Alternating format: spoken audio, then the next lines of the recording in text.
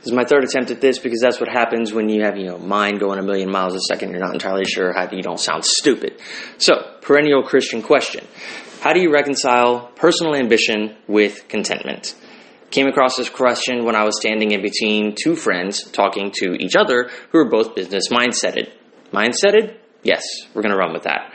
And that is not me, but I found it an interesting conversation nonetheless. One's a coworker who is elder than I am in experience in years, and the other is a friend, a peer, who is younger than I am, but again, business-minded, and that is not me. And this question came up. How, as a Christian, do you reconcile Paul's admonitions to be content with your life and this drive for personal ambition, which you especially see in things like business and also politics? Well, catalyzed some thoughts, so did what I always do, went to a dictionary. And being somebody who's Latin-oriented, I actually went to the Latin first, and also to the Greek, because that's what the New Testament was written in. But I kind of restrained myself, and I went to the English. Okay, let's just look at ambition. Merriam-Webster. Ambition is defined as either A, ardent ambition for rank, fame, or power, or, definition B, desire for a particular end. And then I scrolled down, because they have an etymology section where it actually went along with the Latin. And ambition has this concept of desire for advancement. And here's where the conversation becomes really easy to have, but not exactly easy to understand, because most of what I'm going to say is a yes, but if you look at it this way. This is one of those things that can make Christians, anxious if they're overly scrupulous. But let's approach it from a little bit more of a sober perspective, hopefully. So, ambition. A desire for advancement. Okay. Let's go to definition B from the dictionary. Desire for a particular end. Well, here's some questions. What is that end? Is it good in and of itself? Is it forbidden? Let's go to this idea of contentment. Here's what contentment is not. It is not resignation, and it is not stagnation. Looking at Blue Letter Bible and their handy-dandy Greek dictionary, this idea of contentment is this idea of being sufficient for one's self. So, self-sufficient, no-brainer. So, being able to survive on your own means, by your own labor, those sorts of things. Or possessing enough to need no aid or support. And that goes along with what Paul says in Philippians chapter 4. He talks about being thankful that the church in Philippi has revived their concern for him, basically meaning sending him money, though they had no need to do so. Like, he's grateful for that because of what it indicates about them, their selflessness, their desire to help somebody out. But then he admits that he didn't necessarily need it because he has learned how to be content, sufficient for himself in any given situation. He knows how to be poor and he knows how to abound. Another way of understanding this idea of contentment is being independent of external circumstances, and that's probably what Paul is really hitting at here. Let's say hypothetically he was starving. Maybe he would not have eaten had it not been for the generosity, the charity from caritas, meaning love. I think ultimately from the Greek charis, meaning dear, D-E-A-R. Maybe he would not have survived without that charity. But he could have still been content in this idea that he himself was independent of his external circumstances. He would not be consumed or governed by them. And this is where this idea of being content with your lot in life comes into play for the Christian. To use an analogy, I played poker for the first time in my life a little over a year ago. Maybe it was a little under a year ago. Somewhere around there. And I'm 39. Anyway, play the hand you're dealt. But play the hand, which means the game has multiple rounds. In playing your hand, the cards will change. But that's not entirely by chance. That also involves participation and discernment by you as the player. So if you're dealt a bad hand at the beginning of the game, a hand that just sucks, don't necessarily bemoan it. I mean, you can recognize that, yeah. Be sober-minded about it. And it's okay to be frustrated a little bit. Annoyed, shall we say. But don't get consumed by that. Don't become bitter by that. Play the hand. Play it smartly, play it effectively, and play it godly. Because in Latin, this idea of content comes from a verb, conteneo, contenere, which, I'll boil it down to a little bit of this idea of being restrained, self-controlled, sober-minded. Okay, so if you're a businessman and you have ambition, question is, what is the end for which you are striving? What is it that you desire? Is this end forbidden? Is it good in and of itself? Is it necessary? Now, this last question is actually not a deal breaker. Some people would go, oh, if it's not necessary, then I shouldn't do it. Well, hold on. It's not a deal breaker question. It's just a necessary one for consideration and discernment. Put it on the table as you examine everything. Another thing to ask is, has an opportunity presented itself? Even the opportunity to make the opportunity, channeling the inner business person that I am not. Sometimes you need to go and make your own opportunities. Yes, I did that once. I needed a job.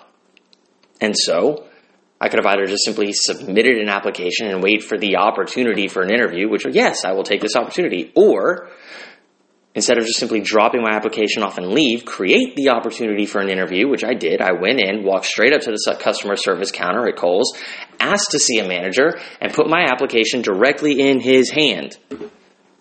I was pseudo-interviewed right then, and we scheduled an actual interview on the spot for me to come in a few days later. Point being, has the opportunity presented itself? And this actually comes from 1 Corinthians 7 when Paul is talking about bondservants. Now, this is a larger discussion of Paul's regarding this concept of remain in the life in which you have been called. Meaning, when you became a Christian and your life was in a certain circumstance, don't seek to change that. But again, like I said earlier, these admonitions are yes, but let's look at it this way. Paul admonishes bondservants to not seek their freedom, to not automatically become free or seek their freedom. But if the opportunity avails itself, by all means, take advantage of it. We have to also keep in mind that Paul's slavery, bondservantness as it existed in Paul's day, was not what we as modern-day Americans or even Westerners think of when we think of slavery. Now, to an extent, that type of servitude or human bondage did exist within the larger context of how slavery was practiced in the ancient world, but it wasn't resigned or exclusive to that.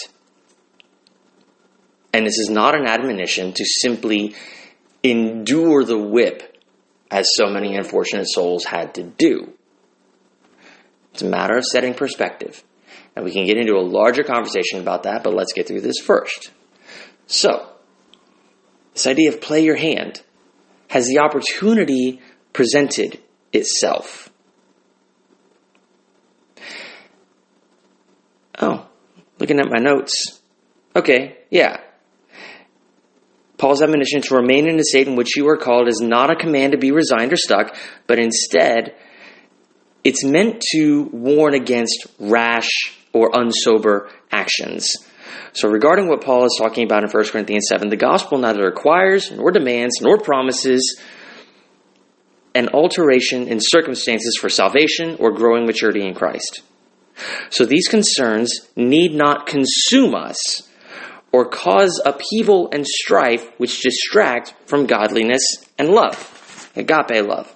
Is my ambition to grow my business going to consume me? Is it going to distract me? Is it going to make me unlevel-headed? It is possible for good goals to be so fixed in our attention that we become myopic. And you could argue that this is what Eve did.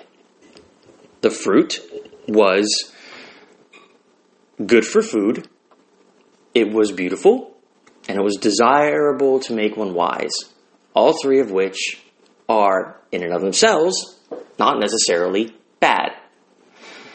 And she became so fixated on these goals that she pursued them without considering the guidance and governance of God and His sovereignty. And in this, she sinned. Are your financial goals for the year going to be this consuming? Are your benchmarks for growing your business or your acquisitions going to be this consuming? Are you going to be lost in the forest? Are you going to be able to operate in the forest while cognizant of everything from, say, the GPS standpoint? There is sobriety of mind. And you could also bring in Ecclesiastes. To everything there is a season. With Abraham sending his servant to get a wife for Isaac, there was a time to do so, to actively engage in the alteration of circumstance for a good and godly end. But there are also times to not, as in Sarah and the incident with Hagar. Yes, a son, okay, but being consumed by this, the need to orchestrate something for yourself, which in of itself is good, I guess, to have a son, but to do so for yourself, to manipulate other people, that leads to strife. And it is not love. So maybe that's the best I can give you. How do you reconcile ambition with contentment? Well, those things, I guess. What's the end for which you're striving? And is it a good end? It is a good end to want to be able to provide for a family, to support a wife, to be attractive to a wife. It is a good end to build multiple businesses which bring in a lot of money. And we also know from Ecclesiastes that it is okay to enjoy the wealth which God allows you to acquire. That's fine too. But what kind of a person are you as you exist in these ever-shifting, or sometimes stagnant, circumstances? What kind of a player are you as you play the hand? As you pick up the next set of cards? As you engage with the other players at the table? Ambition's fine. But what kind of a man are you as you pursue it? Is your ambition the desire for an end which its pursuit can help you grow in godliness and fulfill the two greatest commandments? Or is it an ardent, burning desire for advancement which consumes you and has you lose sight of these other things and could potentially, like Eve, be that very circumstance in which you blindly convince yourself to fall into sin? Now with that, I actually just remembered what I really wanted to end with, which is Proverbs chapter 3. It's, one of the set of Proverbs that so familiar. It's what I call a Hobby Lobby verse. It's stuck everywhere on distressed wood and people decorate their houses with it. But consider it. Trust the Lord with all your heart. The heart being the seat of intelligence, consideration, emotion, will. Trust the Lord with all your heart and lean not on your own understanding, your own interpretation of the world and your circumstances, and how to go about doing it, how to go about weathering it.